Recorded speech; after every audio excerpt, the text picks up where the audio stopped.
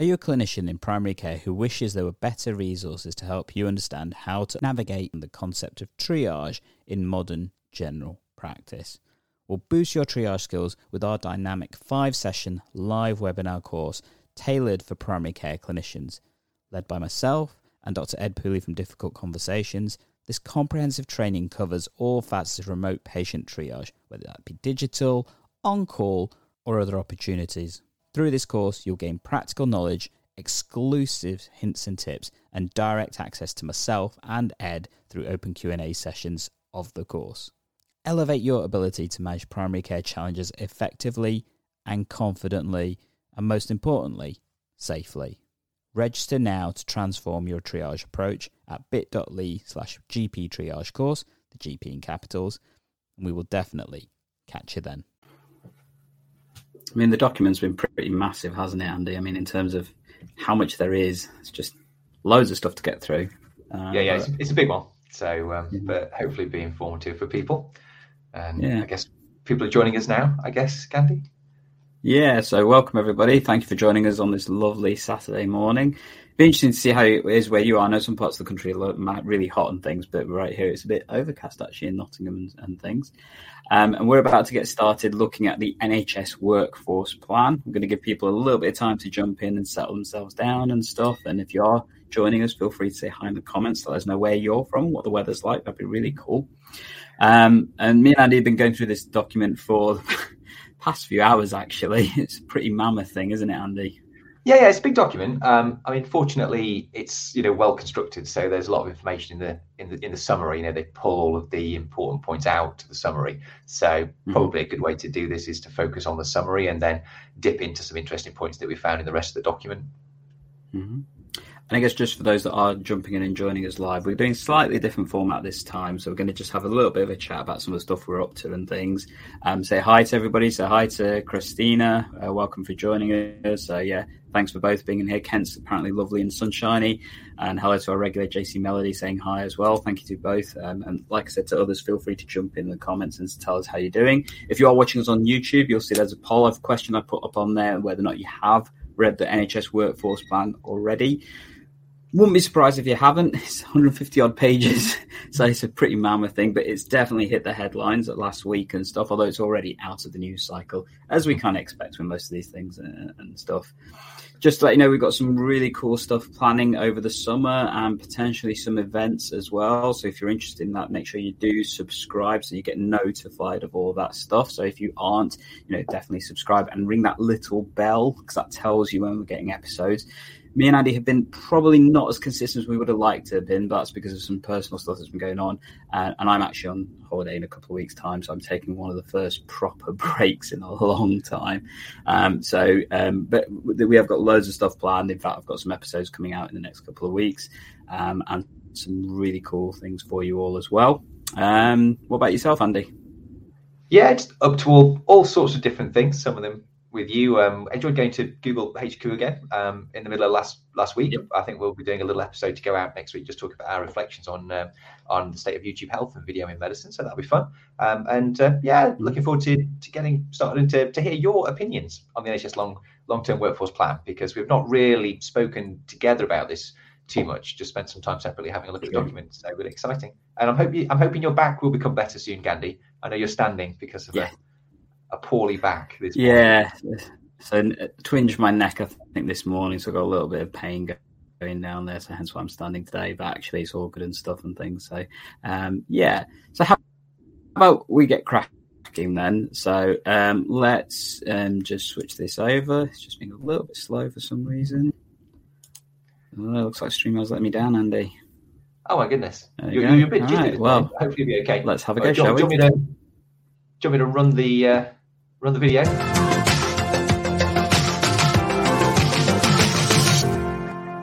Have you lost me? No, you're here. Crack on, Gandhi. Okay. Unless you've lost us. I'm afraid my... So whilst Gandhi battles with technology over that end, welcome to this episode where we'll be going through the NHS long-term workforce plan. I can see Gandhi almost talking to us, but we can't hear him. let's let him. I'll kick off, and we'll let Andy try and sort out his technology in the background. So, 150-page document, but we're used to doing these big documents with you. We've got a bit of a standard plan of attack. So, the NHS Long-Term Workforce Plan.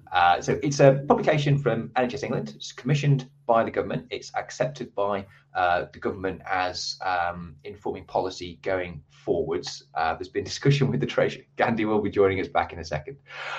There are some spending commitments in there. So there's been discussion with the Treasury. So this is sort of quite a concrete commitment by the government to try and address some of the problems that have been facing the NHS in terms of workforce. There are many problems facing NHS. Only one of them is workforce, which we'll acknowledge later. But this problem is significant. The document itself acknowledges that there are vacancies across the NHS totaling 112,000, so huge vacancies. The NHS is, I think, the largest single employer in Europe still, but that's a huge number of vacancies. And the plan's own modelling suggests that those vacancies would rise to 360,000, so almost triple by 2037, which is the 15-year period over which the NHS long-term workforce plan covers in terms of its planning. So without action, those would increase to 360,000. So just spending a few moments just looking at the contents page, because this is giving you a bit of an introduction this morning. But if you want to know more, then pick up the document and have a look. But just to know what to expect, there's a summary. We'll be spending most of our time in that summary section, actually, because it pulls the most important information from the other areas. And then we'll be dipping in and out of the other chapters, covering case for change. There's three main priority areas identified in this document, which comprise or make up chapters 2, 3, and 4. And that's train. So they talk a lot about training. They talk a lot about retain. They talk a lot about retaining staff, and they talk about reform, which is about sort of working differently, doing things differently. There's quite a lot in that area, actually, which is really interesting. Then they talk about next steps, and then there's some interesting information in the annexes, but largely about how they have calculated various things around demand and staffing and assumptions that they've made when pulling this report together. So, forward. I'm just going to check in. Yeah, I can hear you. Yeah, welcome back, Andy. Sorry about that, everybody. I have no idea what happened. It just decided to go whappy as I dialed in and stuff. So apologies for that and for the experience you may have had as a result. But definitely glad to be back. And yeah, let's have a look at this document. As Andy said, lots of stuff in there. The three key things about the train, retain, and reform. We're going to go through those in a bit more detail in the case for change in particular. But as ever, there's always that summary / forward / thing. So let's take a look at it, shall we, Andy? Yeah. So a lot of this is sort of, the NHS is 75 years old. It's a big achievement. It's valued, and so forth. But just some interesting things to pull out is just that vacancy level, which we mentioned earlier in the introduction. But 112,000. I was just, Gandhi, how do people work in the NHS? It's just struck me that we could do with some context for that. And the document itself doesn't actually provide the overall staffing numbers. But have you got any sense of? No, it's. I know it's the largest employer in the world. I mean, I think, like you said, it's the largest employer in Europe. I think it's the fourth or third largest employer in the world. And you're right. A lot of the stuff in the document, rather than talking about current numbers, it talks about training. So increasing the actual numbers and stuff. Yeah. So big vacancies. Documents projections project that will sort of triple to maybe 360,000 by the end of the 15-year period covered by this document. So, and that's if we do nothing. So it's making the case for doing something, making the case for taking the measures described in this document, essentially. And then the forward introduces those three priority areas. So we're looking at train. So they're really talking about significant increases in the numbers of training places of professionals across the board, actually.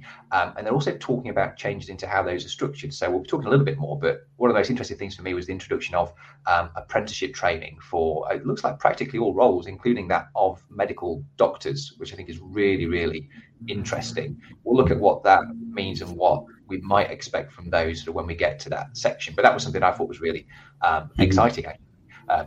Working from a deprived area, I think that could open up a lot of opportunities for people who live in my area that might not ordinarily afford to go to university or see that as something that they could do. Next priority area is retain. So they talk about keeping hold of the staff that are there and the sorts of measures that can be taken to increase staff retention, flexible working, etc., etc. And then they talk about reform. So different ways of working, changes to education. So I think we can reflect on those apprenticeship roles there as well, and highlighting the importance of embracing technology and so forth. So interesting. Yeah. Are you coming in there, Gary? So I guess just to comment, so Christina's rather helpfully gone off on Google and said that apparently there's 1.27 million full-time equivalent staff working in the NHS Trust in England. So that's if you believe Google, which we tend to believe a lot of what it says and stuff. A lot of 10% vacancy rate then, essentially. Yes. And that's one of the challenges, isn't it? It's the vacancy rate and that focus on how do we increase the staffing, because as you're going to hear throughout this document, that the current situation cannot continue for the NHS to continue. But also, it's about that retention, because actually that's probably the biggest challenge we see and things. But yeah, when we look at this overview, what are we seeing, Andy? Yeah, so I've been looking at some of the articles in Pulse and from NHS Confederation and Health Foundation and so forth. And actually what you tend to find in those articles is they're kind of taking a lot of their information from this summary. You come to recognise the structure and see it elsewhere in these other articles. So they're to give an overview of those main areas, really. So and this is really the meat and bones of it. So pay attention to the next few minutes and you'll know what's being proposed in the workforce plan, or at least the headlines. So in terms of training, so we're talking about doubling the number of medical school training places. Some of these things are really, really big, bold. Grand, yeah. Gandhi, it's really quite grand. So doubling the number of medical school training places, up to £15,000 by a year, that's 10 years in the future. So doubling over the course of the next decades, and focusing those medical places on areas of greatest shortage and areas that need levelling up geographically. So it talks later that they will achieve this increase in numbers by increasing capacity at existing medical schools and establishing new medical schools. So I wonder if we might start seeing new medical schools in some of those areas that need levelling up and attached to some universities in some of those more deprived parts of the country, which I think would be a positive thing, actually. I know we've sort of locally, we both went to Nottingham Medical School, didn't we, Gandhi? And I went to Leeds. No, you didn't. I know that. Why did I say that? I went to Nottingham Medical School. And when I was there, they opened up a new graduate entry medical school in Derby, which is a neighbouring city, and a lot of and that's grown, and a lot more of the medical school activity takes place over there. So that was something new and expanded places. And then more recently, they're in the process of opening up a medical school at the University of Lincoln, which is in the county next door in Lincolnshire, and that started as a satellite of Nottinghamshire Medical School, and I believe it's going to bud off and form its own school. Lincolnshire is one of these areas actually that's quite deprived, so maybe we'll see more of that sort of activity. So also, was an increased number of GP training places. So we're both GPs. I guess we're really interested in what's going to be, supporting general practice, the sector in which we work. Go on, Gandhi. I'm going to jump in on there. So an interesting comparison there. So they're going to double the amount of med school places, but in terms of the actual number of GP places, that's only going up by 50%. And recognising the fact that the push of work towards general practice does suggest that actually the capacity that they recognise there's a training capacity challenge here, but also the output of what people will see in terms of the number of GPs to deal with that workload may not be where it needs to be. I don't know, perception thing, I think, but obviously there are so many of the challenges in that. But it's just an interesting comparison, doubling medical school, but actually the number of people being trained is only going up by 50% when it comes to general practice.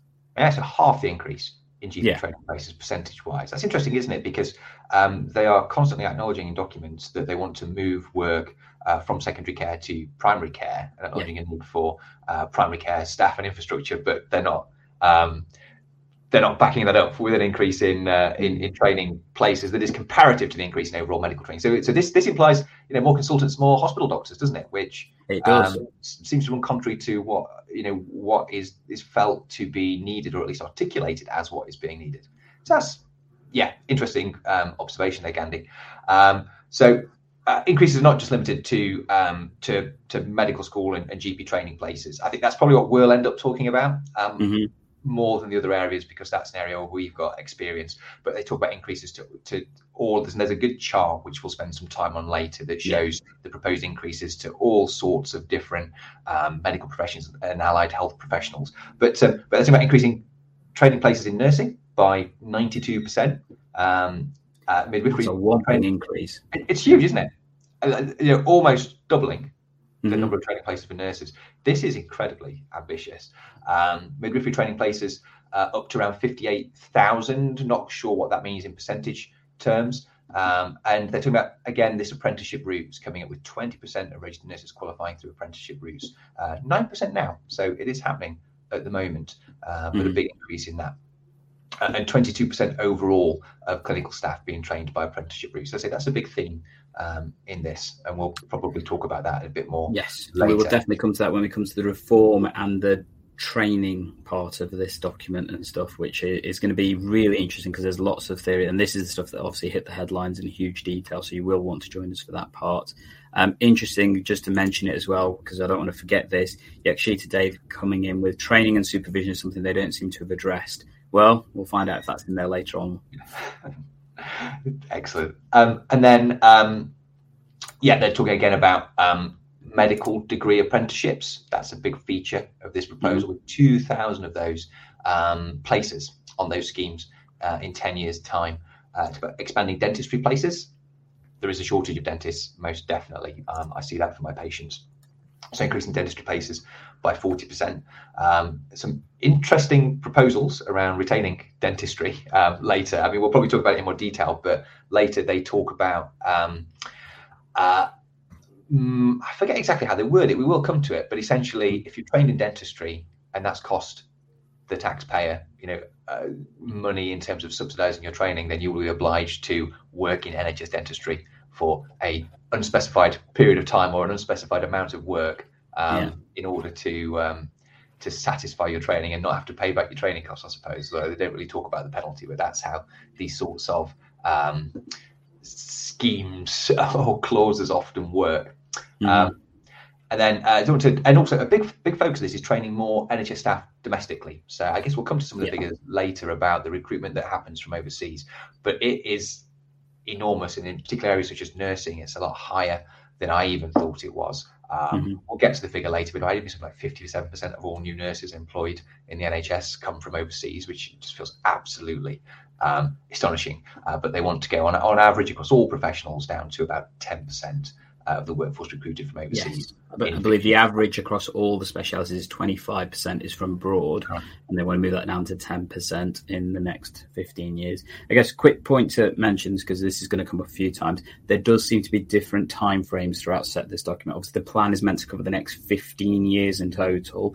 Really important to recognise that there's certain timeframes that seem to be baked into a lot of the stuff, and we'll come to that when we come to training session, but particularly 2028-29 and 2031-32, and then obviously the 15-year one, which is the 2036-37 timeframes. That's where there's lots of stuff, and really interesting, obviously, how this is going to play with potential elections and stuff as well. But I mean, and we will come to it, but the timescale for the funding. So the 2.4 billion is the headline funding amount, and I was trying to understand quite how that's profiled, because you read that and you think, gosh, the government's dropping 2.4 billion pounds on this right now in order to try and solve a dire situation.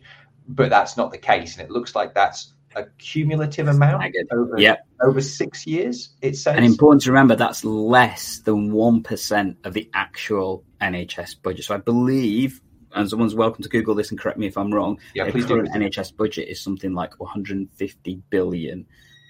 So it is a small percentage influx. It is an influx, let's not deny that, and we are in a cost of living increase challenge. Sorry? I said it must be trillion. 1.5 trillion pounds. Billion? No. It can't be. Yeah? Oh, gosh. Chris, someone needs to Google this for us. No, I think it's 150 billion. 150 billion. No, sorry, you're right. That must be right. Yeah. Right. don't know what's happening to my head. Trillion is the American budget, Andy. Getting a bit confused. Yeah, no, even accounting for that, I'm completely off with my maths there. But yeah, that 2.4 billion is cumulative over 6 years, and it says that there will be an additional 600 billion. 600 million in the first 2 years. So the way I interpret that, and it is a little bit murky, is that by the time we get to year 6, there'll be 2.4 billion additional spend on the focus of this document. I think, I don't know. Is that how you interpret it, Gandhi? Very much so. It's not an instant influx. It's a graduated, staggered influx. And again, thank you to Christina coming in with the facts. So planned spending for the Department of Health and Social Care in England is 180.2 billion in 2022-23. Important to recognise that that's for everything that they do. So that's not just the amount that's spent on NHS England and healthcare. That's also public health and other things. And then the subsequent budget for the NHS is under that, which is why I think it was a bit less, about 150 odd. And then Ritu coming in, just a thought, maybe doubling medical students to safety net secondary care shifts covered as quoted. Potentially, yeah, increasing secondary care and having a benefit. That may be why there's a proportionate increased difference. But again, worried about that level of increase in general practice, but we'll come to that. Absolutely. So the next key priority area is retain, embed the right culture, and improve staff retention. And they want to have up to 130,000 fewer staff leaving the NHS over the next 15 years. So you kind of have to break that down year on year, but it's a big number and it's a bold plan. The main things they reference in this, I had to look this up again, is they continue to build on what we know works and implement the actions from the NHS People Plan. I remember we talked about this actually. We did in the past, and this is a visualization. There's a document, that goes along with this, but it kind of broadly comprises of advice for NHS organisations about how to retain staff. It was unclear really whether there's any actually kind of direct funding allocated to some of these things. A lot of it feels like the sort of common sense things that organisations would do if they had the headspace and time to do, looking after people, sense of belonging, growing for the future, new ways of working, delivering care. It felt a little bit woolly, I think, when we looked at it at the time, although these are really good things, and if you've got the time and the skill to implement them, I'm sure that they are effective.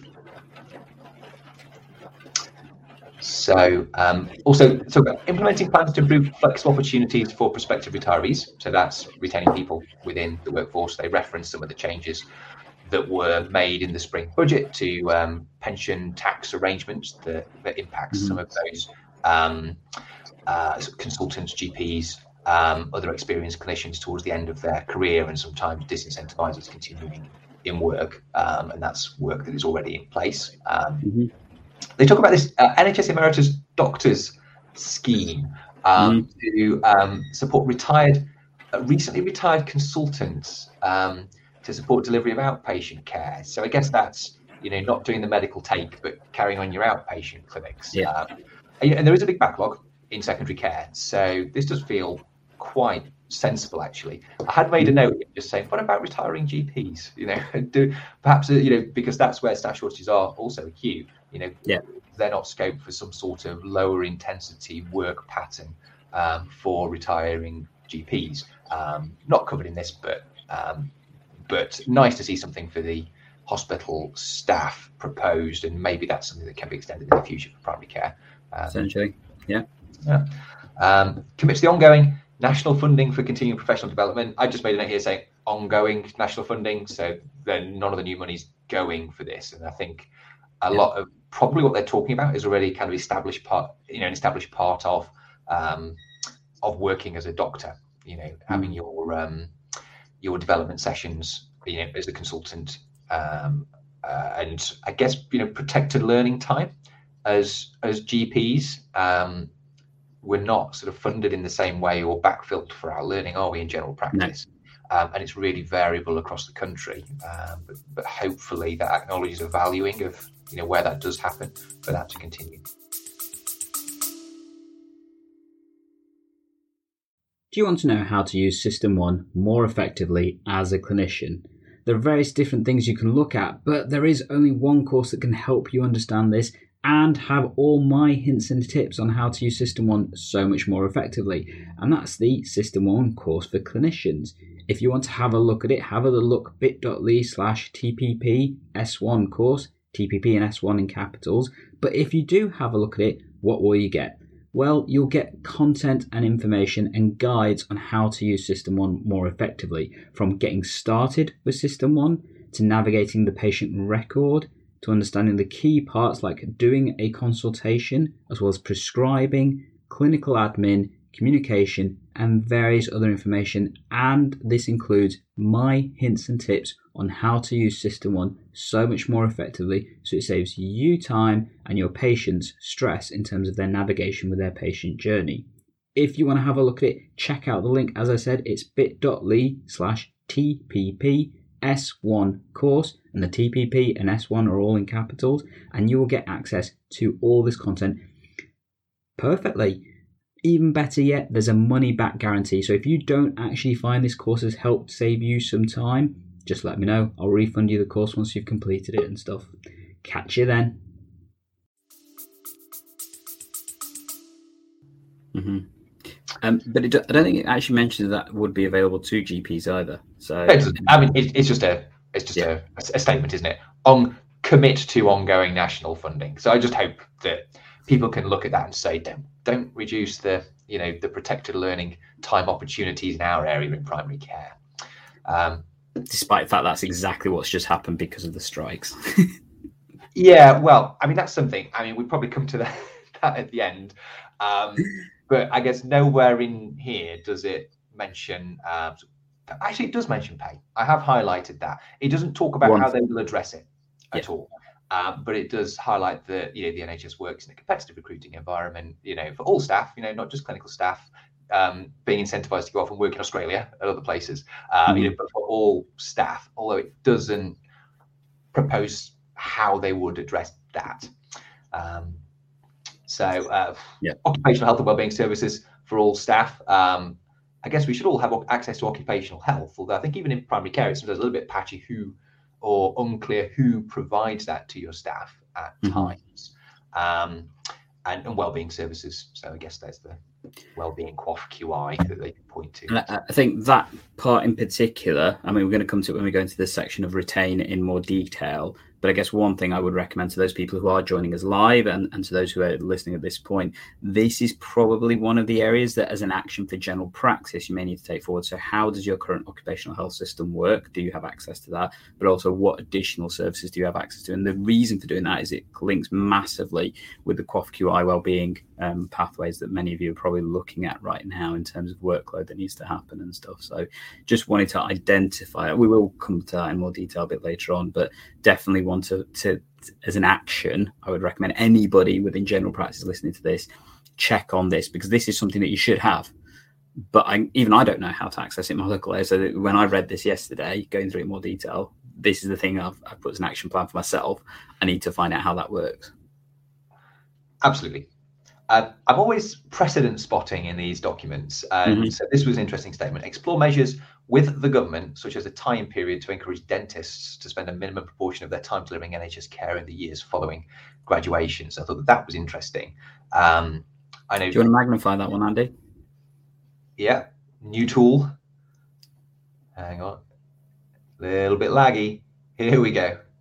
Here's the magnifying glass. So, but that's where it is. So, so I guess the idea is, the country spends money on dentistry education, and a lot of dentists move out of providing NHS care, often fairly rapidly following graduation, and into the private sector. And it's suggesting addressing that by having a tie-in period.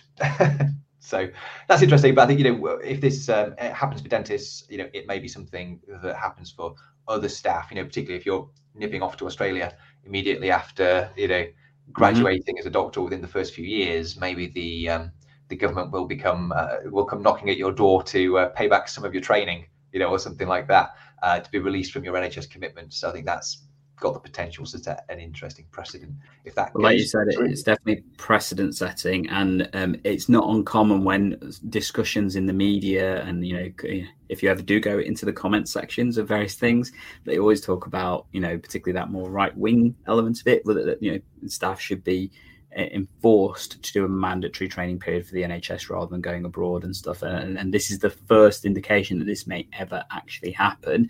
Focused very much on the dentists, and speaking to a few dentists, they were just like, yeah, best way to make people not want to be a dentist, to be honest, is how they took it.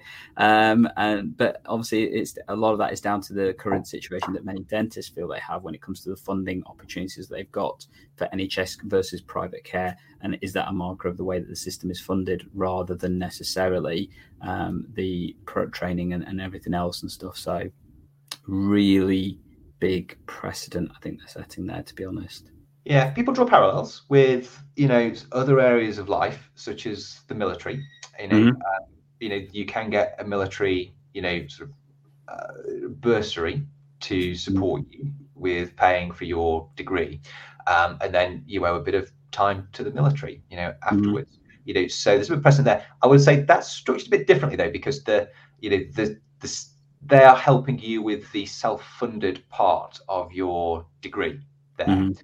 Which is actually quite different to, I think, what's been suggested with dentists, because I understand, dentists, they just pay their $9,000 a year, and that this would be something in addition for, to tie in because of some of the student funded costs. So it's quite different. So just highlighting, people do draw parallels, but those parallels aren't quite as parallel as they might seem on first pass. So moving on to reform. So reform, working and training differently. So this is an interesting area. There's quite a lot of changes suggested, really. So there's a focus on expanding enhanced, advanced and associate roles. And we will get to that table showing the proposed increases in various staff training places, but they definitely have their place, and we'll definitely be seeing more of those sorts of jobs and roles in the NHS, according to plan. And just to put some numbers around that, so I think they say about 1% of the workforce is made up by these roles. They're suggesting 5% of the NHS workforce should be made up of these roles by the end of the plan. So we'll take that to be 15 years.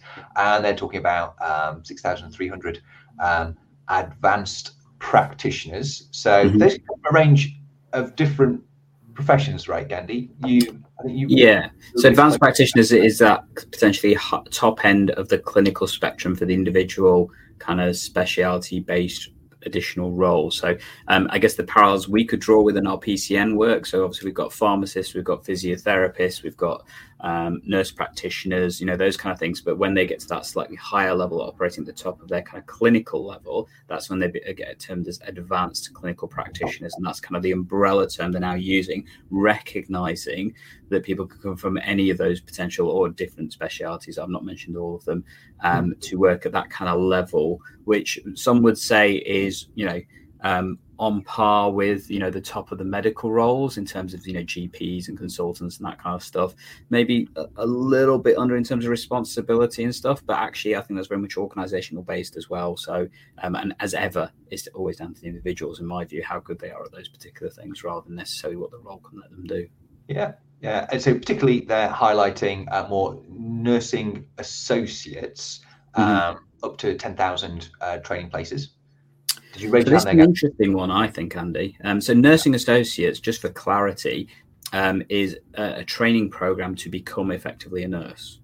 So I think this is where that apprenticeship model element of stuff comes more into play.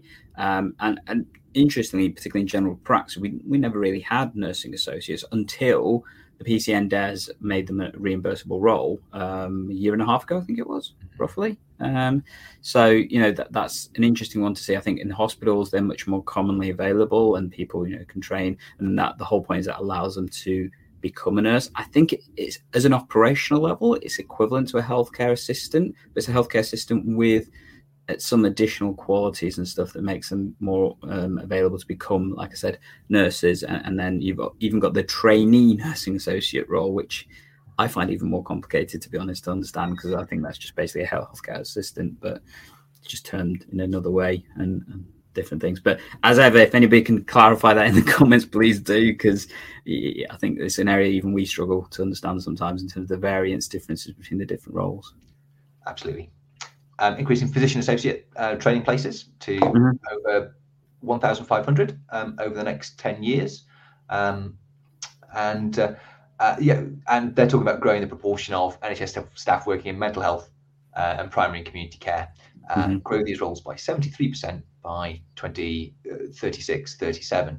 I guess we can just return to that, increase GP training places by 50% that we were talking about earlier. So that's still sort of not keeping pace with general aspirations to increase staff in community care settings, to highlight that.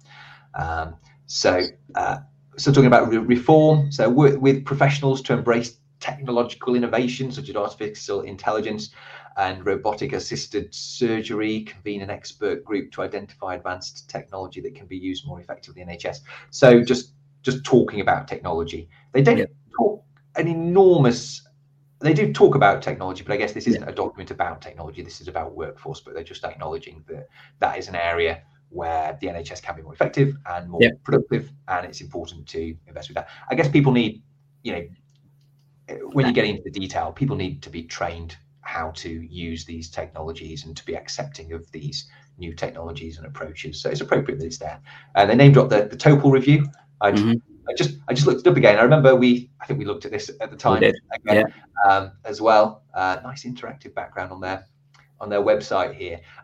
Although that's pre-pandemic now. That's 2019, and I definitely remember talking about that in groups before everyone was wearing masks. So even that might be a little bit out of date and maybe due a refresh. And it's interesting that obviously this mentions about the use of tech in healthcare. Obviously, the thing that's happened in the interim for the length of time it's taken to publish the Workforce Review is the introduction of generative AI in the world, and the recognition that that's going to it is a situational change that's going to happen in the way that the whole of our lives work and stuff, and the impact that will have. It briefly mentions AI in this document, but actually that's a question that does need to be considered as to how AI is actually going to change every aspect of things, including workforce and how that works. And it does make some mention that the use of tech and AI will have an impact on the workforce that we need. Obviously, it's not detailed enough. I think we're still in that place where people don't really recognise what that's going to have an impact on. But it's an interesting one, and definitely one that I know at points we will probably end up going into it anyway, won't we, Andy? Yeah, and it's just interesting because in order to make predictions about workforce demand and requirements, out towards 15 years, they make a number of assumptions, one of which is an assumed level of productivity growth of, I think, 1 to 2%.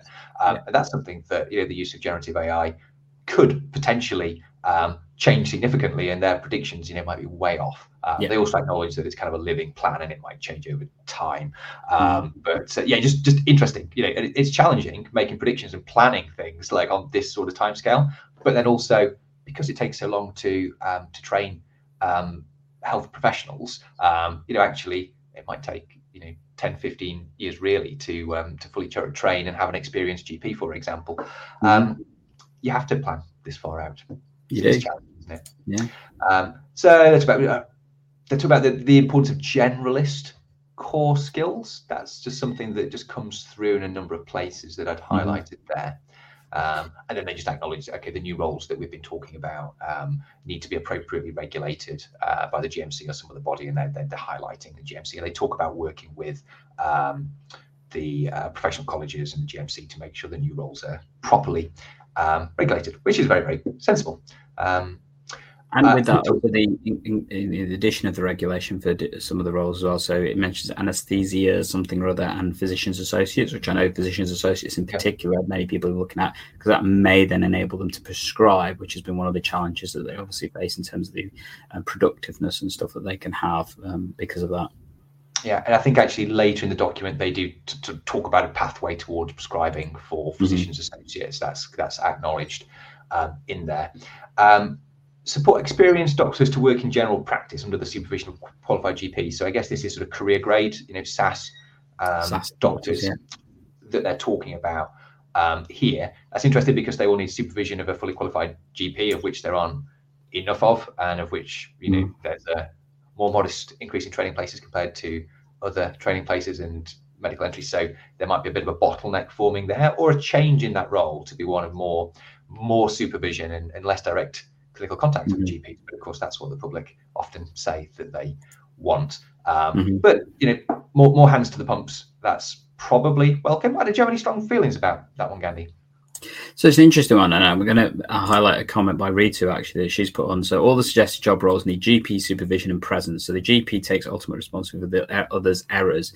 It feels like work, WIC infrastructure being considered for solving primary care. Walking centre, right? Yeah. Sorry? Walking centre? Is that mean WIC? Potentially, yeah. I wasn't quite sure what it makes sense. Walking centre and stuff. I'm going to relate this back to our review we did the other week. So the state of education and training in practice and medicine in practice by the GMC, which highlighted that obviously when they looked at the various professions, the burnout risk was highest in GPs and even more higher in trainers. So when you go to the two cohorts of GP and GP trainers in particular, burnout risk is stupidly high because of lack of provision and time and resources. And the workforce plan very much is focusing on increasing training. And as part of that, the reforms are very much about increasing the number of people coming through. There's very little in here about support for those trainers, for those people doing the training, whether that's in general practice or whether that's in secondary care. It doesn't really, from what I could pick out, give as much detail in terms of support for that and how that's going to be compensated, because obviously many of these trainers are still doing the day job. Like, I know you're planning on doing as well, and many of our colleagues and stuff who, it just raises the question, where's the supervision capacity coming through? And I think that point by Ritu about the responsibility, we've seen that actually just recently in the headlines, about some unfortunate stories that happened with patients where they felt they haven't had the service they should have done because they weren't seen by a GP, they were seen by somebody who was being supervised. And actually that's the public perception to some degree as well. And that's something that needs tackling. Absolutely. The next sentence, I'm really not quite sure what function this is serving. It says, work with regulators and others to take advantage of EU exit freedoms. So not quite sure what they're referring to. This was one I struggled with as well. I don't know, are they going to get rid of European Working Time Directive and have everybody working enormous hours again? Or anyway, it's vague, and one wonders if it's designed for a certain audience, but I'll say no more there.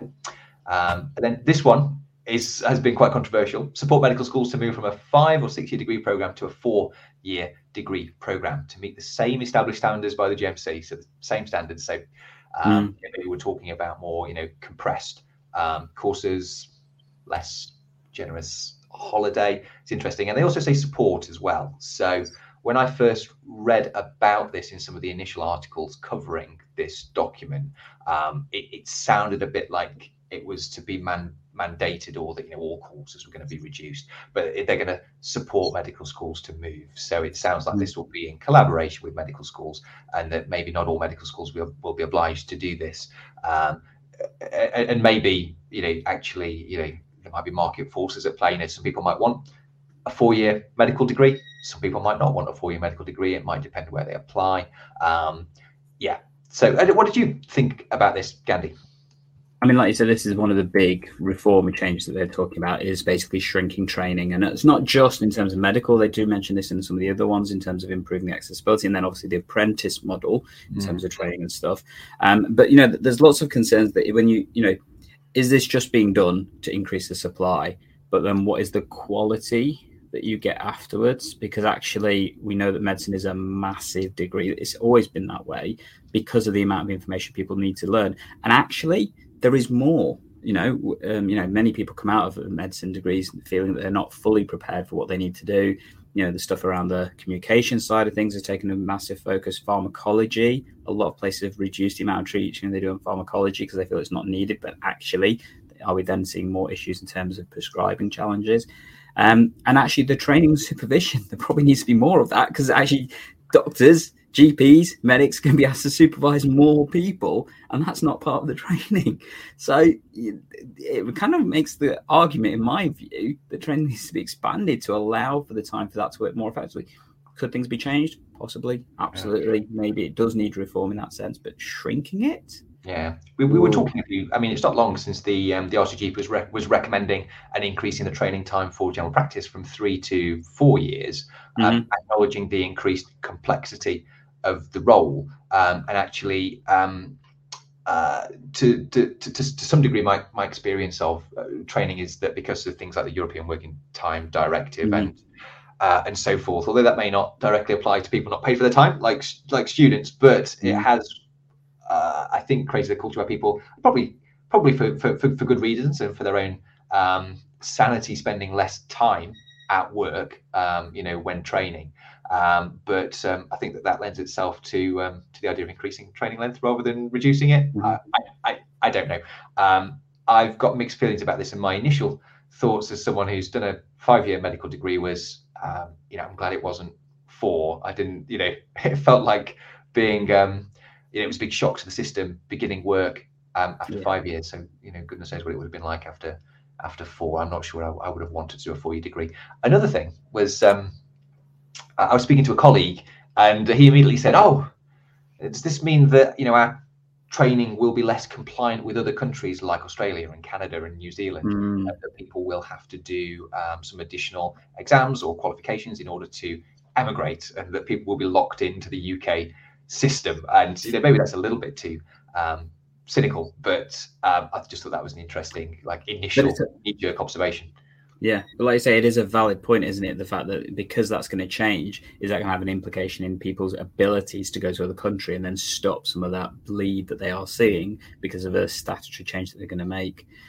Interestingly, Ritu's come up with another point. Maybe the 4-year training would work for mature students who've already completed medically related subjects, e.g. pharmacology, biomedical. I think that's a realistic discussion because they've got the elements of training and understanding from that point of view, similar to how, for example, doctors doing max fac, so dentists that have done a full dental degree, then when they come in to do max facs on the medical side, they only often join in for the final 3 years rather than the first 2 years because they've already done that element of training and understanding and stuff. So I definitely agree there's the option when it comes to mature graduates in terms of those who've already done a science-based degree and stuff, and potentially even some of the other ones.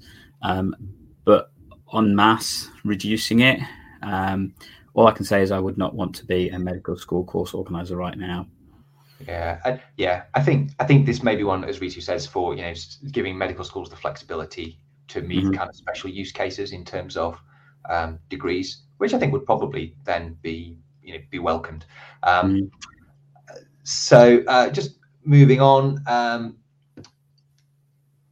So they're just acknowledging. I think we might touch on this a little bit later in the points we've got planned, but they're sort of saying these opportunities to boost the labour are contingent on investment in other areas. They highlight infrastructure and technology. That actually the investment of 2.4 billion over that 6-year period of time itself is not sufficient to deliver this plan, and that there are other areas such as infrastructure, and later in the document they talk about that meaning both real estate, places to put people, technologies, support infrastructure, logistics, and technology to support these people working, and that's not covered in this document. So we talked about the kind of headline stuff and things, and I guess that's a lot of the information you may need to get started with this document. We're now going to talk about some of the more detailed stuff, aren't we, Andy, from those individual sections and stuff?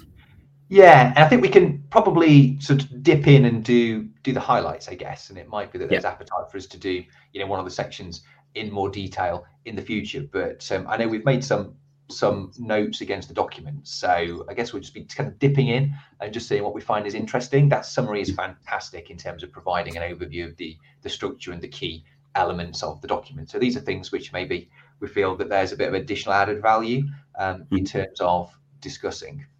So we'll just scroll through. So they make the case for change, and it may be worth just articulating the headlines here. Yeah. And we can dig in a little bit more if we want. But actually, they consider quite a lot of things in terms of building the case for change for this document. I guess part of this moving through government is actually convincing, we might feel it doesn't go far enough, but for many people, this level of spending may be too far, within government, the Treasury, for example. So they do have to make a case within the document. So, okay, they're saying number of staff in the NHS has grown over the past decade, but there's rising demand, changes in patterns of access, changes in the types of treatments that are available, and demographic changes. People are getting older, people are getting more sick. So that's going to force demand, even if the level of the population remains static. They do highlight somewhere that actually the population in the UK is going up. So it's not a surprise that the number of medical staff needs to go up in proportion to that. They're acknowledging that historically we haven't been training enough staff.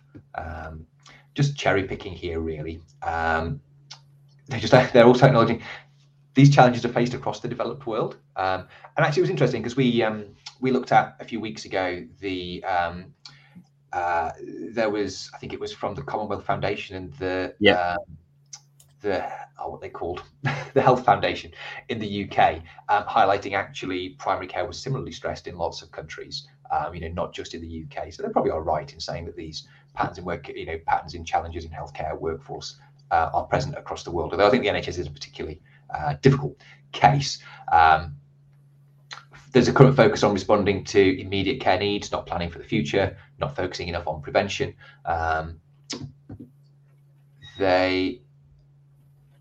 Just scrolling through, it must be later on where they acknowledge, and we've talked about it before, that there is 25% of recruitment is from overseas at the moment, and that there is a current reliance on overseas recruitment, which they feel is not sustainable and not appropriate. But anyway, in that section, they are kind of just highlighting and making that case for change. It continues. There's 21 points. This graph I thought was a good place to start, though, isn't it? The graph. I think that's probably worthwhile spending a bit of time on that. Yeah. Shall we get the magnifying glass out? I'm sure that will be useful. Yeah. So on the screen we've got it's an infographic, isn't it, rather than a graph? And we're looking at the starting position. So we're saying that the current demand and these figures are hundreds of thousands of I think full-time equivalent roles, I think. And so the current demand, I'm going to get rid of the magnifying glass, actually. It's oddly making it more difficult because I want the pointy bit. So current demand represented by a red block, current supply, and then current shortfall, which is 154,000 full-time equivalents there. And then this projections. So it's saying that the red bit will grow by this much, about 800,000 over the 15 years because of growth in demand. It's saying that the supply of staff will grow by this much. So there's about 200,000 person shortfall. But through improving retention, one of the pillars of this document, they're hoping to retain between 55 and 128,000 more staff. With the training measures, they're hoping to recruit an additional 122 to 181 full-time equivalent 1,000 staff. They're saying they're going to lose some more to reduce reliance on international recruitment. So there's a deliberate reduction in people coming from overseas of 58 to 6,300,000. They're hoping to increase other recruitment 15 to 110,000, and then they're going to retain some bank supply of 114,000. And this is how they intend, through the implementation of this plan, to reach the end position where supply just about meets demand. Hopefully that was useful. It's just interesting to look at how they are expecting the training element, the retention element, and the reform elements to have an impact on the numbers. So I just thought it was worth trying to understand that graph. Also in this section, they're just highlighting the shortfall in qualified GPs is projected to be 15,000 full-time equivalents in 15 years. I just noticed they're not in this document claiming that GP numbers have gone up, and that sort of rhetoric that we have seen until late from the government. They seem to have sort of dropped that for this, and actually later in the document they acknowledged that I think GP numbers, full-time equivalent qualified GPs, fell by 1.8% in the last 1 year. So that's nearly 2% of full-time equivalent GPs left within the 1 year. The overall numbers of full-time equivalent GPs went up by, I think, 1.4% in aggregate, but that was because of the increase in training places. So actually qualified, unsupervised qualified GP numbers went down. I guess at some point they will start going up as those trainees come through, if people stop leaving. But anyway, they're being more realistic, I think, about the numbers of GPs, which I think is really, really refreshing to see, I guess. So, and then the other bit I liked was they do. I've seen some criticisms of the document saying it doesn't do anything about estates. It doesn't do anything about the workforce in social care, which has a big impact on whether people can move from a hospital bed, back to their own home with a social care package. It doesn't address any of that. And actually, the document itself is quite open and honest about that. And they say actually, what is within scope for this document is the NHS workforce. They acknowledge that other things will impact the effectiveness of these measures, including pressure on social care, including issues around infrastructure and estates, that some of this educational activity will need additional funding. I don't know whether they're directly alluding to the fact that you need to supervise these people in training, and the cost of that is not necessarily reflected in these plans, or at least the presence or absence of the workforce to do this, as well as the day job, isn't acknowledged. So they do acknowledge those elements. So I thought that was worth highlighting. And then so there we are at that section. And then the next steps section here in this section is really quite short, and actually they sort of name drop things they're already doing. So on the changes already happening in the NHS to make it a more compassionate and inclusive culture. How's that been going in the last few years, Gandhi? Doesn't feel that way, does it? I was being a little bit facetious in asking you that question. But actually, the NHS is quite an inclusive, in terms of inclusive, I think that they're trying. I think people might feel not treated that well, particularly in terms of pay compensation, attitudes towards people taking strike action and speaking out against pay and conditions, is not felt good. And maybe that's not coming from the NHS, but coming from the government, potentially. They acknowledge that we're merging Health Education England, NHS Digital and NHS England. This will allow us to be more coordinated. So that's the next step, but I guess it's already happening. And I think a lot of people would feel that change, that merger, has actually led to such a inefficiency currently in terms of how the organisations work that nobody seems to know who's doing what, to be honest. And that's caused an element of chaos that has had an impact in terms of how things are currently operating. So it's a change they've made with a longer term benefit rather than a short term benefit. And unfortunately, we're in that short term period. But it is interesting to see how that's had some impact, particularly that coupled with the change from CCGs to ICBs as well. Change fatigue is rife in the NHS. That's the NHS, isn't it? So I think, should we focus on some of the graphs? I highlighted this graph, and people may want to hop in and have a look. Which is interesting, is the comparison of practicing doctors per 1,000. What page is that on, Andy? Sorry, in 2021. Sorry, what page was that on? I'll just scroll to the bottom. Page 28. Yeah. Of the document. So practicing doctors per 1,000 population just highlights the UK's position. So it's an interesting graph, actually. So sort of towards the top, you've got countries like Austria, Norway, Spain, Germany, and Spain. Interestingly, that it's there, not as rich as some of the other countries on this graph. And actually, United States, is lower. That really surprises me, because I'd have thought the United States maybe had a more healthy or oversupply of doctors per 100,000. But it's interesting. But the UK is towards the bottom of this graph, of other nations. And then it looks like maybe this is G20. It doesn't say. There are about 20, maybe a little bit more. And then practicing number of nurses, it's kind of in the middle, really. But there is a huge difference between those with the highest numbers and the lowest numbers. And then just on the next page, it shows the number of medical and nursing graduates per 100,000 population, with UK actually sort of middle of the pack, actually. So there must be other countries like Germany who do import a lot of their workforce, one imagines, based on this data. And then we did say earlier, have they acknowledged pay? And yeah, they do acknowledge pay. They just say that attracting and retaining highly engaged workforce is becoming challenging. It's a difficult market in which to report. And I think later on it specifically sort of says this is out of scope for this document. And I'm sure they wouldn't want to publish a document that interferes with the strike negotiations and all of that. So it's understandable that isn't within the document. But it's not. I don't know. Did you have any other thoughts on it does pay? mention later on in the retain section how headline pay is not the only determinant of how somebody wants to work and stuff. So moving away from pay being the focus, I think, within this document, like you say, whether this is deliberately done to move away from some of the current strike actions, and obviously we're about to head into one of the longest protracted strikes ever done in medicine. So it's really interesting to see that this document makes very little mention of one of the core things that does have an impact on workforce, which is pay. But like you say, I think they've just sidestepped that because of politicking, shall we say.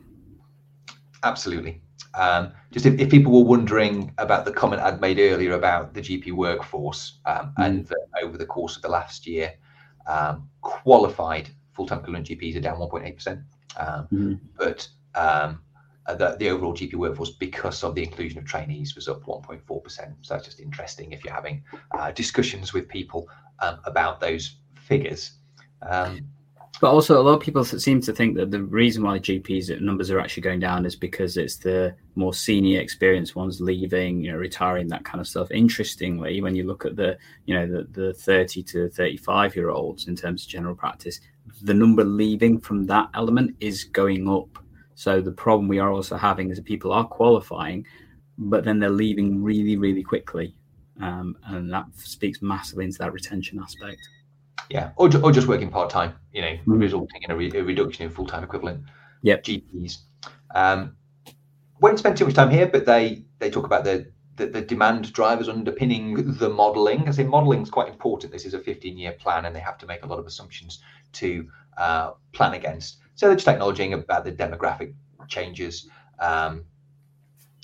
this ambition to move to more prevention and proactive care in the community, and need to address patterns of demand. So that's interesting.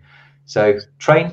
Gosh, we've hit the hour mark, Gandhi. It is a big document, isn't it? And it was ambitious. But it's actually really good stuff. Let's go for it. Let's go for it.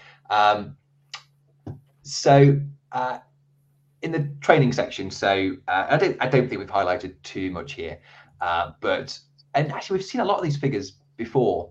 So they want to increase the domestic education. So they need to increase training by 50 to 65% in order to meet their targets for domestic training. So they talk about this 2.4 billion cumulative will be invested in education and training over the next 6 years. So I think that's, so again, as we spoke before, my interpretation of that is that in 6 years' time, we'll be spending 2.4 billion more on education. Or does that mean that the additional spend over...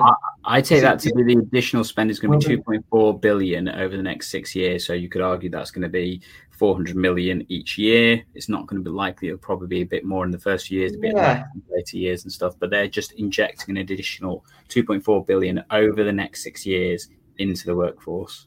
So that makes sense, because they're saying over the next 2 years, there's going to be another 600 million. So that's 300 a year 300 over the next 6 is about 1.8 billion, which actually with some incremental increases towards the end of that time period would get you to 2.4. So that's interesting, and it actually puts some of the previous conversation around funding in a different context, doesn't it? Because we were saying that 2.4 is just over 1% of the overall NHS budget of 180 billion, but actually now that increase looks like, in terms of an annual spend basis, looks even less. So the commitment is lower. It's difficult because we don't understand the cost of training an individual medical student, for example, through to being a qualified doctor. But it will be interesting to see a breakdown of how far another 300 million a year goes in terms of meeting the commitments. So interesting. There's about these bespoke approaches to optimize domestic supply. So there's a table, isn't there? Let's go. So this is interesting, and we said that we'd show this. So it gives the aspiration for increasing training places by all sorts of different different professionals. I'd highlighted just kind of the medical student places and the GP training places, and this is where we see those figures. We've got baseline of 400 GP training places, plan to increase to 6,000. That's your 50% increase in GP training places that's referenced throughout the document. Similarly, doubling medical school places from 7,500 to 15,000. That's your 100% increase in your doubling of medical school places. And I just highlighted, I thought, what are we looking to increase at near or 200%? Where's the main focus in the numbers of increase? Actually, nursing associates is a huge area to increase by 200%. Also, health visitors, district nurses, qualified school nurses, so community nursing, they're looking to increase training places significantly. And then advanced care practitioners was the other one that was very high, but all areas are pretty high. Was there anything in particular on this graph that jumped out to you, Gandhi? I think it's reproduced later that you'd annotated against, actually. Yeah, it is, and thank you for noticing that. But I think, like you say, it shows increases in majority of the routes. There's a couple that we didn't quite understand. So this approved clinicians, not quite sure what that details too, but there's no actual increases in that particular one. It's just staying exactly the same. I think the other thing is that we see the sizable increases in those roles, which are, let's be honest, lower paid. And whether that's to get more bang for the buck, compared to, like the ACP increases are much less than some of the other ones. The increase in obviously doctors and stuff is there, but I think there's an element of recognizing that, some of the additional increases also need to be there. So, where's the significant increase in dentists? Because we're saying that we've got less dentists. Pharmacists as well is actually really struggling right now. Community-based pharmacy has real challenges in terms of recruitment. So, that has an impact on people getting their medications and stuff. So, although there isn't a planned increase, is that commensurate to the population increase and the other increases that need to happen? You could argue, is that the case and stuff? So, I think it's good that there are increases. There needs to be increases. That has to be recognised. I think the document itself, like I said, we've identified a couple of questions already when it came to things like the GP increases, obviously from our perspective, but also some of the other roles. Yeah. The other thing that jumps out at me, Gandhi, and correct me if I'm wrong, but I've not seen any mention of non-clinical staff anywhere. Yeah. And, people need managing, they need human resources, support. It's not just all about the clinical workforce, and these levels of increase in the clinical workforce will need an increase in the non-clinical workforce, and I don't see that reflected anywhere. So that's an area of concern for me as well, just to articulate that at this point. Absolutely. Where's the support for the increase in our reception and admin based teams that actually, without them, general practice will grind to a halt very, very quickly, and they're the front of house. Let's be honest. A lot of those roles are the first contact people will have when they come into an organization and stuff, and it's not really captured. And let's be clear, they are part of the workforce. Can't just think of this as a clinical workforce. Yeah, and even I'm just thinking in hospitals and our practices, just managers, to manage the people, do their one-to-ones, rota management. We're talking about later about being a better place to work in the NHS, but that requires good management of people in the workplace. On the right-hand side is percentage of apprenticeships. So this is where we will get to the apprenticeship in a short while, actually, because there are some interesting points around that. But it's looking at the percentage of the places made up by apprenticeships. So you look at medical places, currently none, looking to increase to 13% of all medical degrees completed as apprenticeships in 2031. For example, the other big areas are around sort of nurses and nursing associates, and also healthcare scientists as well, 40%, and allied health professionals in general, 35%. So that's interesting. And midwifery, actually, to say that you could draw some parallels between sort of nursing training with midwifery, that stays quite low, which I think is interesting. Just scrolling to look at now.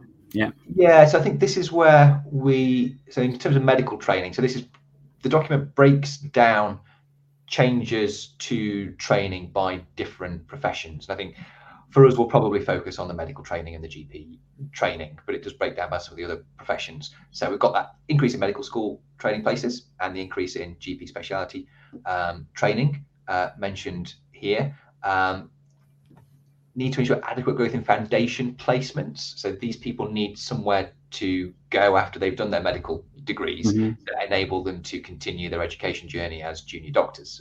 Because when you've completed your medical degree, your scope of safe practice is quite small, and that needs to expand on training places, and that needs a lot of supervision from other staff. So they need to ensure that that is there. So talking about the apprenticeships. So I thought this was quite exciting, actually.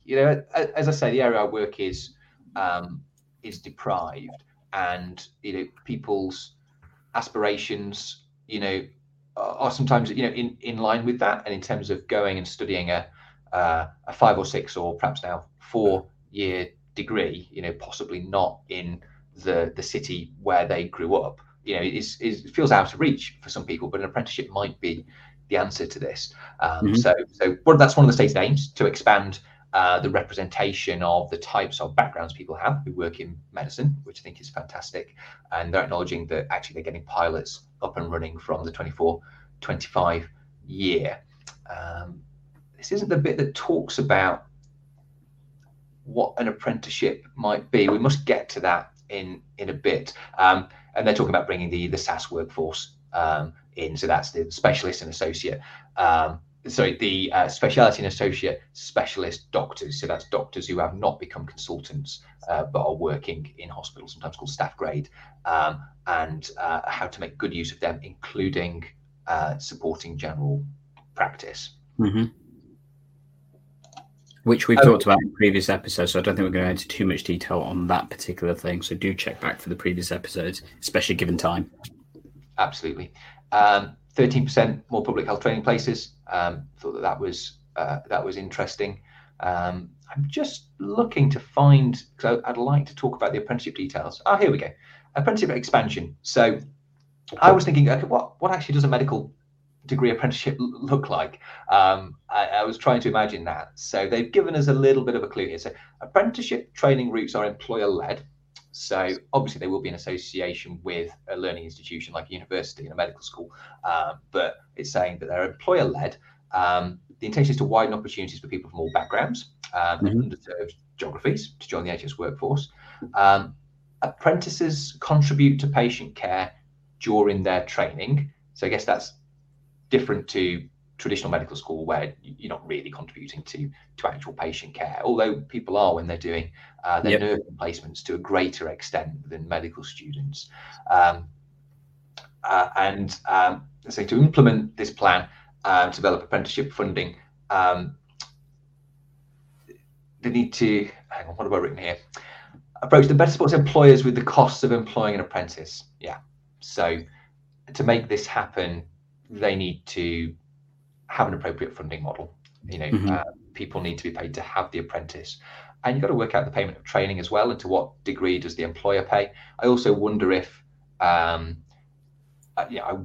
that dentistry tie-in principle might be expanded. Often if you do additional training with an employer, they can contractually sort of bind you to work for them for a period of time, or if you exit, you have to pay back the cost of training. They're not talking about that anywhere, but I'm just thinking about mechanisms to protect the investment of the employer if we're asking employers to make investments of training. You can see some hospitals in certain areas might struggle to recruit and attract and retain staff. This might be a way of them training their own staff more effectively and subsidizing that. But if it's a somewhat unattractive area to work, or there are other areas that are more attractive, they don't want the brain drain afterwards. So these schemes have to be constructed in the right way, cleverly to mitigate those risks. So it'd be really interesting to watch the space and see how that all develops, essentially. And the final thing, Gandhi, that I thought was interesting, because I love this idea of the anchor institutions, that NHS organisations can be quite important influences on the area in which they are. They're not like the local bank that may close and leave. Actually, NHS organisations are generally, in these areas for the long run, can be relied upon by the community, can form part of the community, actually could potentially play a greater role in helping people in those communities aspire to work in the healthcare profession, and so forth. So I think it's just nice. I've heard that in a number of places, and I like that as a concept. So I don't want to move on to some of the other areas that you were looking at, Gandhi, later on. I suppose just to acknowledge what's in it, there's a section about leveraging the impact of volunteers and how to do that more effectively. So this is still in the recruitment section. And they talk about accrediting and coordinating the action of volunteers within the NHS better, and that's perhaps an untapped resource. And they have an interesting case study looking at some NHS cadets, which they did in collaboration with the St John's Ambulance charity to recruit people, actually, to a large degree from underprivileged and Black and ethnic minority backgrounds to work as volunteer NHS cadets. One can see this as a good on-ramp actually into some of those other roles, the apprenticeship, nursing and medical roles, potentially linking that up with these efforts to increase the use of volunteers. But I think it's just interesting and probably sensible that they're considering volunteer input in the workforce plan. They do acknowledge that this isn't a replacement for paid professionals within the NHS, but it could be a useful supplement to that. So, and then Gandhi, I think you'd looked at retain, so the third of the three sections. So I'll drive, but you can. Yeah, so I mean, there's lots that's in here and stuff. It talks about that bold section in number 1 talks about the collective impact in terms of the proposals and how this should hopefully lead to increasing capacity. It's only a couple of percent it makes, but that obviously has a sizable impact in terms of numbers when it talks to anywhere between 55 to 128,000 full-time equivalent retention is what they're aiming for over the time of this plan. It talks about, such as the wider economical labour market conditions. So it does make reference to the fact that some other things may change how well the workforce can work. Clearly, in my mind, this is reference to the current strikes and the cost of living challenges and stuff and things. But obviously, again, it identifies that this is outside of the scope of this particular plan. So it's not going to get involved in that section at all. One of the interesting things about this plan is that it references loads of other plans repeatedly. And it kind of makes you wonder how detailed some of that is. And is this the reason why it's taken so long for the workforce plan to come out? And we've been talking about waiting for this since January at the very least. And actually it was due for almost 18 months, actually. But it mentions the NHS People Promise, which you talked about earlier, Andy. Later on, it talks about the NHS People Plan as well, which is a separate plan. It talks about, there's a couple of others in there. I think it was the CARC. Yeah, it's a bit lower down. It's the CARC review. It's the Messenger review, the Fuller report. There's so many different strands that it keeps referencing. It makes you kind of wonder how much of it has just been pulled together because they've just not had the opportunity to go through it in the detail they wanted to. Or is it half-formed? I don't know. I mean, you see a lot of that in these documents now. To be fair, and they have to build stay a in the hospital lane. before, I guess they can't reinvent it. That would be more chaotic, Yeah. right? If they were True. reinventing what was in the fuller plan. They've all got to weave together to form, the overall strategy, I guess. But it gets confusing, saying that things are out of scope sometimes feels like it's kicking the can back to another review, or to an awaited review. Yeah.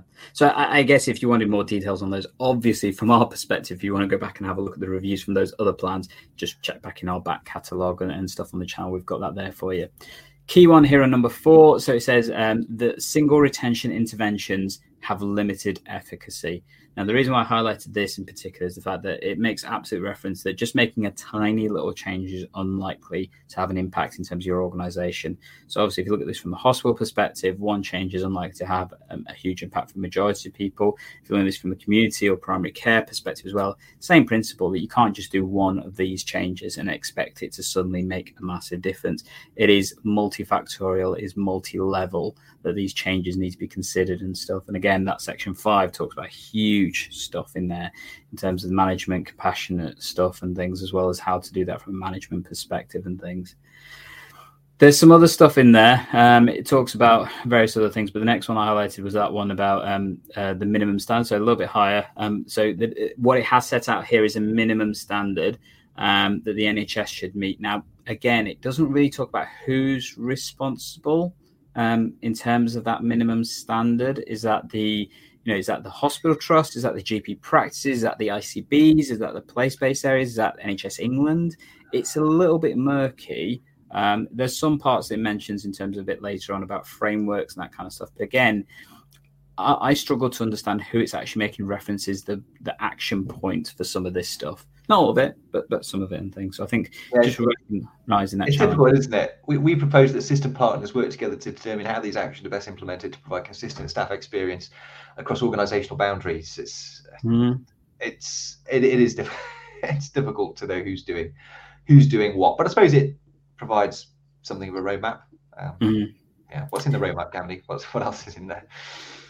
Well, we'll get to that in a second. It talks about being compassionate and inclusive. It says about the equality and diversity initiatives that have happened over the past few years and how that, as you mentioned, there has been some increase in that. So more people working from ethnic minority backgrounds, more people working with disabilities in the area, and stuff around sexual orientation, people not feeling they have to declare that in order to be employed and stuff.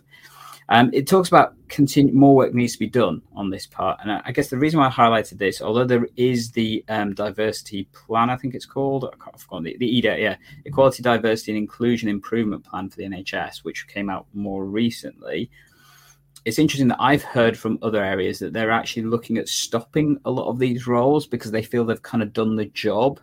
But actually, this workforce plan identifies that it hasn't been done. So I'm going to mention it. If this is happening in your area where they are cutting back on equality and diversity, actually, here's your reference point to say, well, you shouldn't really be doing that. That's not what the workforce plan says and stuff. So it was just some commentary I've heard from various different communications in different aspects of my roles and stuff. And, I think it's one to identify that, improving equality, diversity, inclusion should never stop. And particularly the support for making it, enabling it should never really stop as well. But who knows? Yeah. And also, I feel like inclusivity is often something that you do rather than something that has been done already, if you know what I mean. It feels like it should, for me, it feels like it should be sort of an ongoing process. Maybe you need higher investment initially to just get the ball rolling, but I don't think it's something that you can cut out completely. That doesn't feel right to me. No. We head down further and we talk a bit more about some of the changes that happened. I've lost track of where we were. There we go. So here we are. Everyone working in the NHS should be recognised and rewarded fairly to help ensure that we attract and retain the staff we need to provide the best possible care for patients. The total reward package, which goes beyond headline pay, will need to be attractive and competitive to respond to both changes in people's careers, aspirations and labour market. So I took this to understand as this is the part that they're trying to say is that pay is not the only thing we need to focus on, and therefore we're not going to focus on pay. Yeah, I think it's fair. I mean, if you just thinking about management theory or motivational theory, what do they say is that people need mastery, something, and purpose. Gosh, I'm dredging my memory here. But I think there's something about being valued, feeling that you're good at something, and having a purpose. And I think the NHS is probably quite good at providing mastery and purpose. I guess, the value is still important. I think it goes beyond headline pay, but I hope that they're not saying that that is not a significant factor, given that in other areas they actually sort of directly, sort of reference that it's a competitive labour market, and the implication is that pay is an issue. But it's out of scope for this document anyway. That's for the unions to talk to the government about, and that's outside of the scope of this document. Okay, so let's scroll down. So if we move down, so this was one I wanted to mention. So it talks at this point about it's proposed that NHS organisations work with system partners to develop a clear employee value proposition, so EVP, and promote access across the workforce. I mentioned some of this earlier on when we talked about the main executive summary and the kind of forward and stuff, that actually this is something that potentially practice could focus on. What is your proposition that you have to your employees? What is the occupational health support you offer? What are the additional resources you offer?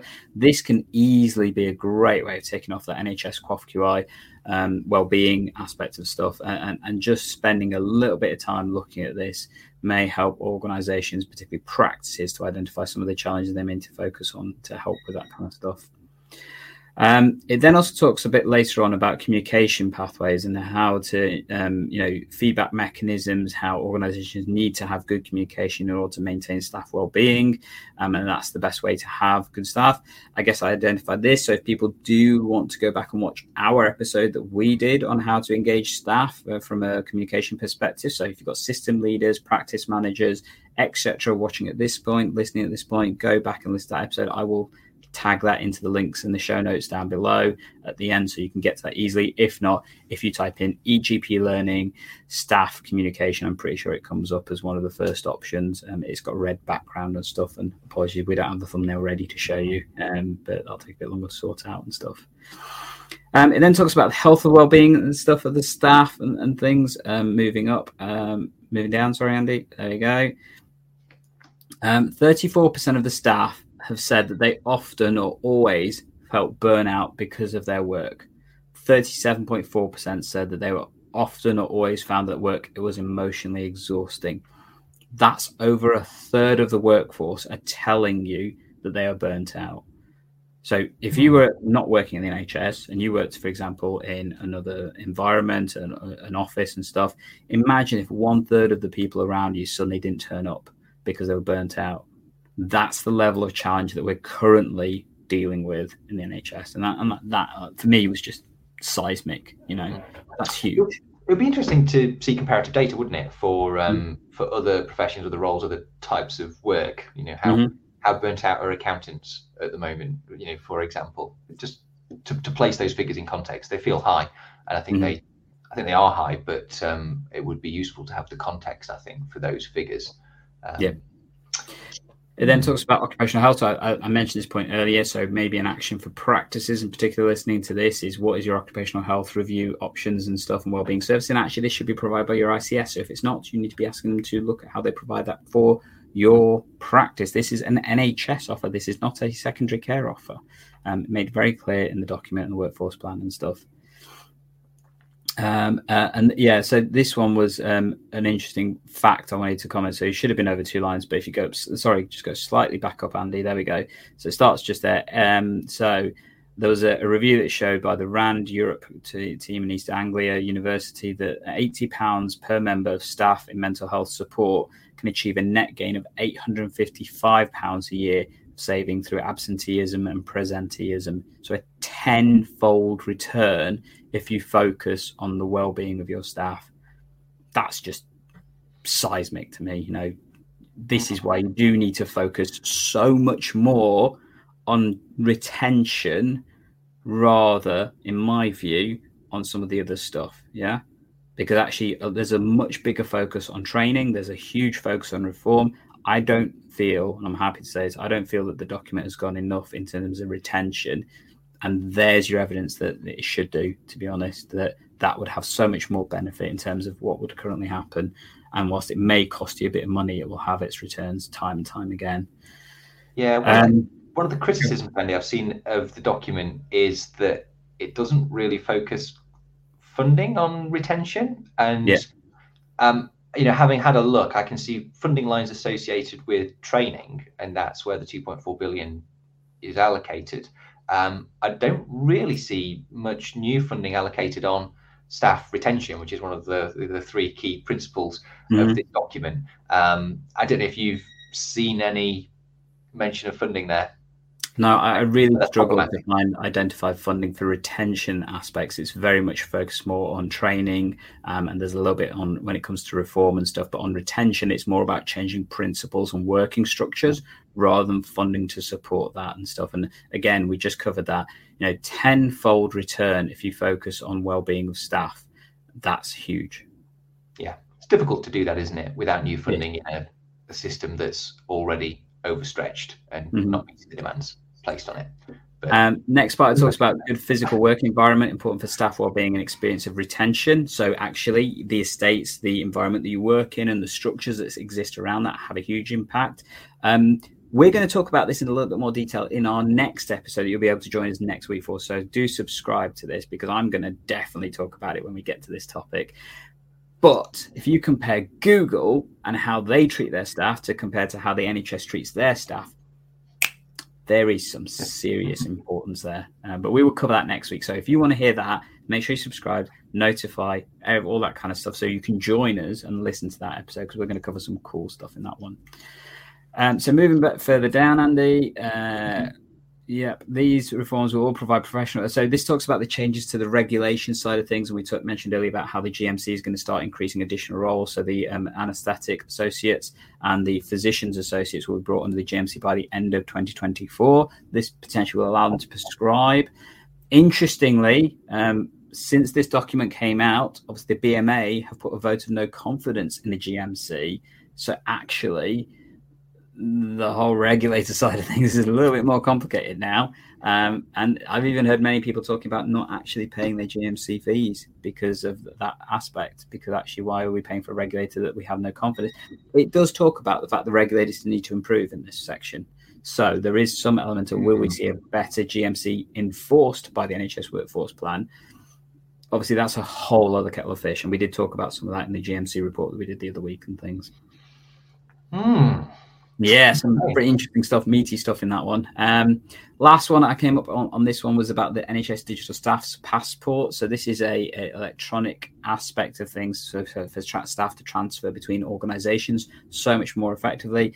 I mean, how much time is duplicated by onboarding training, people having to do their mandatory training in every single organisation they work in? Things like the performers list changes that can sometimes take weeks and months if you get caught out and just because of one wrong piece of documentation that actually has previously been approved. This would have real benefit and actually would really streamline a lot of the healthcare transfer of staff in particular. So it's a must-do in my view. And then that was it in terms of if you scroll. I can't remember. I identified much more in that section. No, I think that's the end of that section, isn't it? They're just highlighting the importance of team working. And there's an organizational development team toolkit that's been published by NHS employers, which people could do. And, maybe that's something we can have a look at, Gandhi, in the future and talk people through that. So I guess final thoughts, having spent some time. I guess just to mention after this is the reform section. And now we've not gone into that in more detail because I think we've covered a lot of it already. However, if you do want us to go into that section in more detail, please let us know in the comments and stuff. And we can always go into that in much more detail. But to be honest, that's the section that's been covered the most in the headlines and that kind of stuff. And also in terms of we covered that in the preamble, the earlier kind of content of this episode and stuff. So we're not going to go into that section in much more detail because also that's medium term. I think that's stuff that's also going to change likely in the future. And absolutely when it comes to things like elections and stuff. I will reference an earlier comment we had, and I've just got to find it now. Where's it gone? So I think Christina mentioned it. I wonder if the Labour Party are committed to honour this plan. It'll be interesting to see how much of this continues in Labour's potential control the government if an election happens, because obviously there is potential changes in that sense on the horizon. But yeah, really interesting part with the reform, but we're not going to cover that part in more detail currently. Absolutely. And just a few comments from Ritu as well, who's been following closely. Sounds like they've had a good experience of converting a volunteer into an employee, which is absolutely fantastic. And just also just some comments about politician support for the NHS as well, which I think are well made there too. So, Gandhi, what's your final impression? Yeah, so I guess our views on this. I think it's helpful having the NHS Workforce Plan finally out. That's the first thing I'm going to say. It is a massive document that covers so many different aspects of care.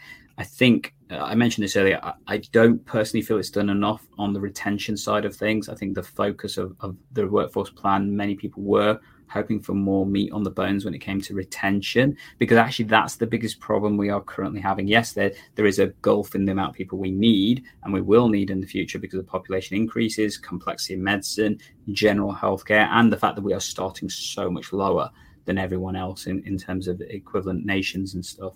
But actually the way you help on that is focus on your existing staff, because people are leaving quicker because of the retention aspect. And that's where the cycle of change needs to stop, in my view. And I don't feel the Workforce Plan has done enough on that. It's got some stuff in there. Funding has not been really identified to help with that side of things. One of the bugbears I have many of the times as a trainer, I'm asked to do a lot of extra stuff that is not funded. So I just simply say, I'm not going to do it because I don't have the time and the resources. And actually, if that stuff was funded, that would probably help the system so much more effectively. But the perception is that we don't need to do that, so we're not going to do that. And that's a real criticism, in my view, in aspects of the mentality and the culture that we have, unfortunately, within the NHS. And it does need to change, in my view, because actually people's perceptions of how society needs to change, the focus more on well-being and work-life balance is absolutely there, because that's why people are now leaving. I think the reform stuff, really interesting, some really controversial stuff in there, particularly the shortening of medical careers and that kind of stuff. And I think how that's going to move forward, I agree with you. I think the apprenticeship idea is a really good one, and particularly some aspects of roles are going to lend themselves more to one type of apprenticeship than others. But I think also on top of that, are we going to see a different divergent in terms of the qualifications? Does that mean that those people that have had existing fully qualified training are going to be viewed in a different way to those who have had apprenticeships when it comes to actual employability in terms of pay down the line? They're complicated discussions we are not going to have today, but obviously things that may have to happen in the future and stuff. What about you, Andy? Yeah, I think it's an interesting document. It's nice to have it published so that we can know what's in it. We can start to work with it. There's a lot of focus on training in it, isn't there? And that's where the 2.4 billion is largely going to land. I think retention and reform are important. It's concerning not to see any additional funding for those things, which are an important part of meeting their numbers target. If you look at their own figures within the report. And then also there's sort of what isn't there really, in order to be effective, social care workforce, I think needs reform. I think social care workforce probably needs a plan as well, similar to this one. I'd like to see that coming. And actually for those newly trained staff to be effective, they need people that's going to supervise them. They need somewhere to work. They need the whole estates issue needs addressing as well. They need buildings to work in. Those buildings need to be maintained. I think that's going to cost more money too, but it's outside the scope of this document. It's interesting that they're not talking about wages as part of the workforce plan, because I think that is quite important as well, although I guess that's going to be addressed elsewhere. I'm most interested in the changes to medical training. The apprenticeship scheme sounds really good in terms of widening access to medical education and nursing education for people from disadvantaged backgrounds. So I think that sounds really, really good. I'm also a little bit interested in terms of what will happen with the 4-year training, 4-year degrees for medical school. That you're right, and whether those will have the same recognition as as those from organisations that choose to remain at 5 or 6 years, particularly if some of these newer places might be at newly created medical schools in less traditionally prestigious institutions, where we're heading for a 2-tier medical sort of education system, as you alluded to, and I think that would be worrying, because the standard of medical education is universally really, really good across the board in the UK at the moment. So interested to see how things develop. I think it at least moves the conversation forwards, doesn't it? Let's watch and participate and see what happens next. And I think if you do want to be part of that discussion, and I think if you do want to be part of that discussion, again, do subscribe, ring the bell, get notified of all that kind of stuff. If you want to hear more about that episode we've got coming up next week that talks about our recent trip to Google, definitely make sure you join us for that next week, because we'll be talking about our little journey and foray in terms of the Clinical Creator Conference, as they like to call it, that we got to participate in this past week and stuff. And as always, we're going to be here to help tech enhance your primary care and learning, and we will catch you in the next episode. Oh, hello there, EGP learner. I'm Dr. Gandalf, and I often get asked, what kind of resources do you have to try and help those using EMIS? Because you tend to do a lot more stuff for System 1. And often I've really struggled to answer that question, because let's be honest, I don't use EMIS on a regular basis. So therefore trying to help EMIS users is a little bit more difficult for myself. And that really made me feel, well, not great. So I kind of did something to try and help all those EMIS users out there. I went and had a chat with one of my colleagues, Dr. Mike from GP on the Move, and him and I have created a course that you can use to help you use EMIS so much better. That's right, if you use EMIS, but you want to use it so much better, so much quicker, and in such a way that means you go home sooner, then check out our EMIS for Clinicians course. It's an online course that takes you through all the tips and tricks that Dr. Mike knows to try and basically mean you can go home quicker. That'd be a cool thing, wouldn't it? And guess what? It's currently on offer. So if you want to take advantage of this introductory offer and get access to it now, look at the links down below and check it out.